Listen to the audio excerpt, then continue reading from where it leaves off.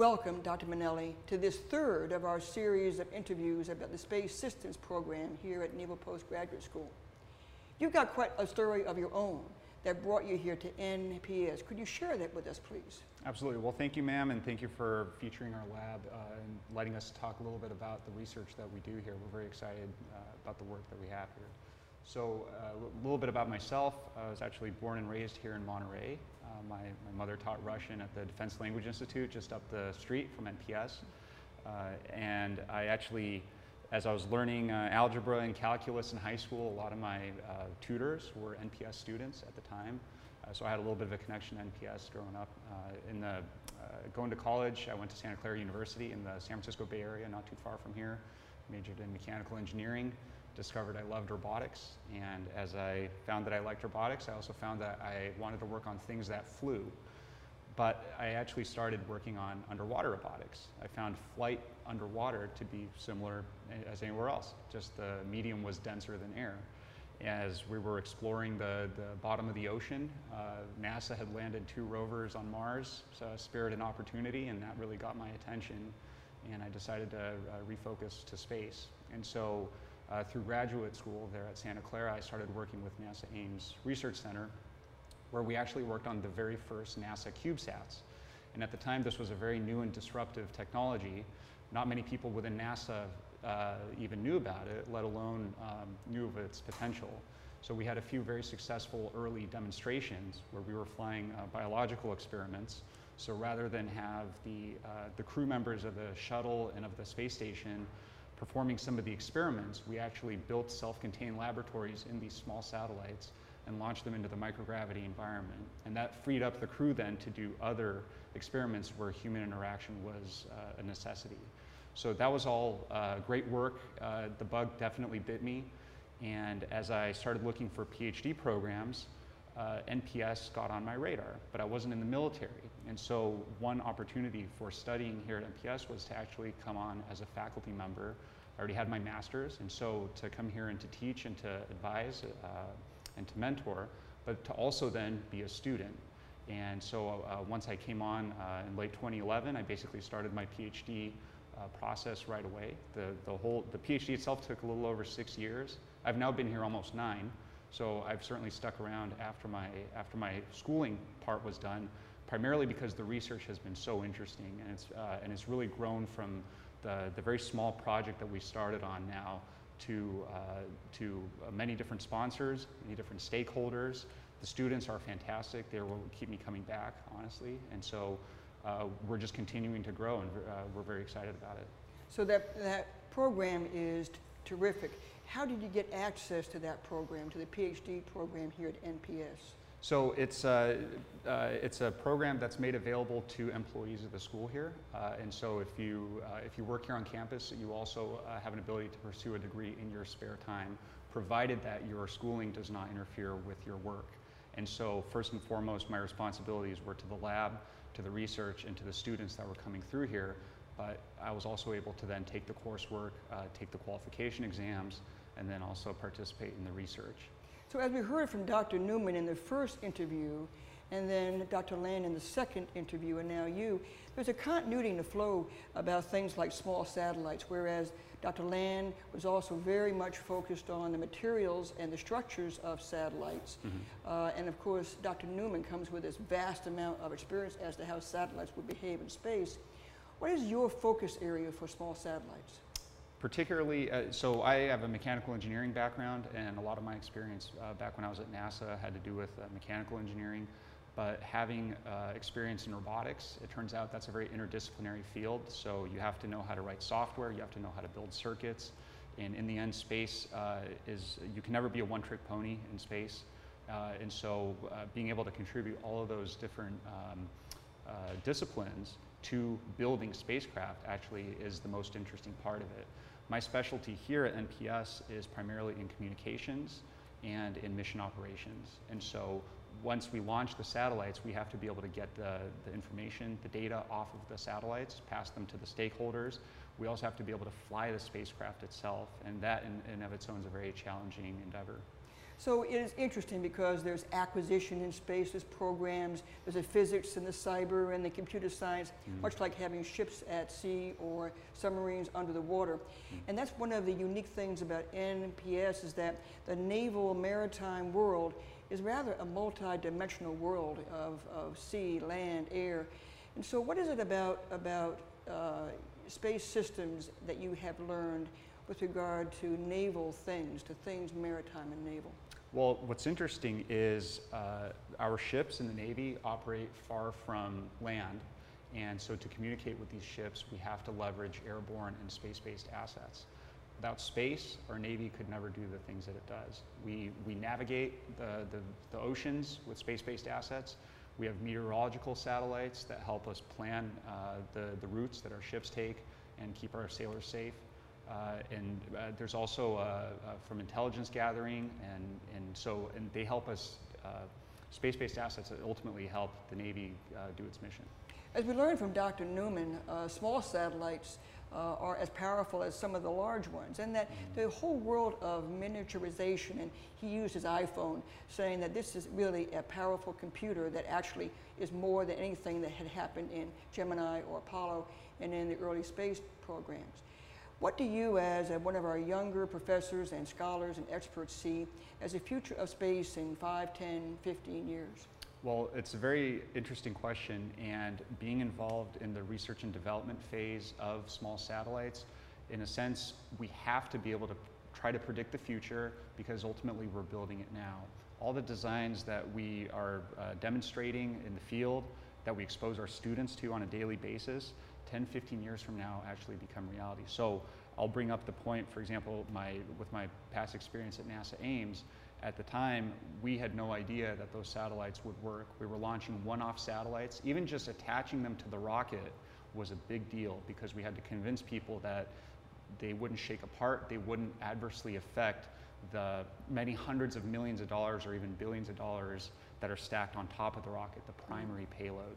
So you look at it 15 years later, not only has NASA done many wonderful things with small satellites, but every branch of the military now has its own small satellite program. And we're actually involved with most of those programs in some way, shape, or form. So it's a very unique position for us to be sitting here at NPS and to be able to reach out to those different programs and to collaborate with them. So along that line, what are we looking at here? So this is a small satellite which we are no longer going to fly. So this has become for us a showpiece in a sense, but it's actually a fully functional satellite. It has its solar panels opened up, and so these actually all unfurl in space. This has a full communication system and a flight processor and attitude control system in it. And if you notice actually out here on this on the side, there's an open space, there's a hole. And that open space is where you can fit in an experiment or a payload. Building satellites is actually quite challenging, I'm sure, as you can imagine. Once folks have figured out how to do this, we are actually not interested in building these. The technology has already been developed. And the more we can pack into this, the better. We want to focus on the experiment itself. And so a common model early on, we would have to, all these different groups throughout the DoD would have to go build their own satellites, launch them, and then fly them and operate them themselves. 15 years later, we've now built communities, and there's companies, there's commercial efforts to support this as well, where the satellites get built, the communication systems are built, we, the researchers, can focus on the experiments. And so, and this is primarily what we try to expose the students to, is the development of the experiment, the integration into the space vehicle, and then ultimately, once it flies, the operation of that experiment. Well, that's a perfect setup, because you have a student here who you would like to be able to bring into this interview in her work in the satellite and the space science program. And if I may introduce Lieutenant Anastasia Novosova-Blatt. Thank you for joining me. I'm a prior enlisted linguist, actually, and I commissioned about 7 years ago into cryptologic warfare. It's been an interesting ride. It's a very technical field. However, my background is not as technical as it could be. I was an international studies major and Chinese minor. But I do think oftentimes it's good because I can bring a different perspective, and I'm trying to step out a little bit further out of my comfort zone here, and instead of just focusing on the policy piece, which seems like the appropriate thing for me to do, I'd like to learn a little more about the technical side, and that's why I'm kind of trying to get involved with you, Dr. Minelli, and Dr. Land as well. And so one of the things that we try to do is offer up opportunities to have a hands-on education with spaceflight hardware. And it sounds like we're working on that right now with a potential thesis topic for you. We have some colleagues in New Zealand who are developing a communications payload that would slide into a newer satellite, but looks very similar to this. It slides in, it connects up, but all of those subsystems require interfaces. And so they're developing their payload in New Zealand currently, and we have to figure out how to plug it into the satellite here. So that's a highly technical challenge. It is. That you may not have had experience with. Are you worried? I am nervous, and even trying to figure out how to choose an advisor and a thesis topic during the current COVID times is definitely a challenge. It's not like we're in class, we're not meeting you. I never met you until we were introduced to potentially talk about the thesis topic. So it's definitely been interesting for our whole cohort. I think it's nice to have each other. We're all kind of in the same boat, trying to find out what to do. We all communicate and say, hey, this person has a cool project going on. Maybe you should go talk to Dr. Minelli. But I'm looking forward to it. I know we're allowed to come to lab now, and I'm actually, trying to set up as much time as I can with you to learn as much as I can. I'm excited more than nervous, I would say. So this is a great example of the value of applied hands-on learning, because this is so important. So you can do so much on distance learning, but the applied hands-on is really important. And I think that this kind of a conversation with the faculty and with the student is an example of the importance and the treasure of that hands-on learning. I think you have another place you want us to go. Absolutely. So where we're standing currently is a newly refurbished communications lab. Radio frequency communications lab is what we're calling it. And what we want to do is expose our students to the communication systems that are used in real flight operations. And so around here on these benches, we have various, not only oscilloscopes and power supplies, but we also have some very expensive satellite communications radios. They're all hooked up to a series of antennas that are topside to our antennas. We have parabolic dishes, we have Yagi antennas, various frequency ranges, and so so this lab is brand new. As we were getting ready to open it, COVID disruptions happened, and so we haven't had any students coming in here yet. We very much look forward to having them here.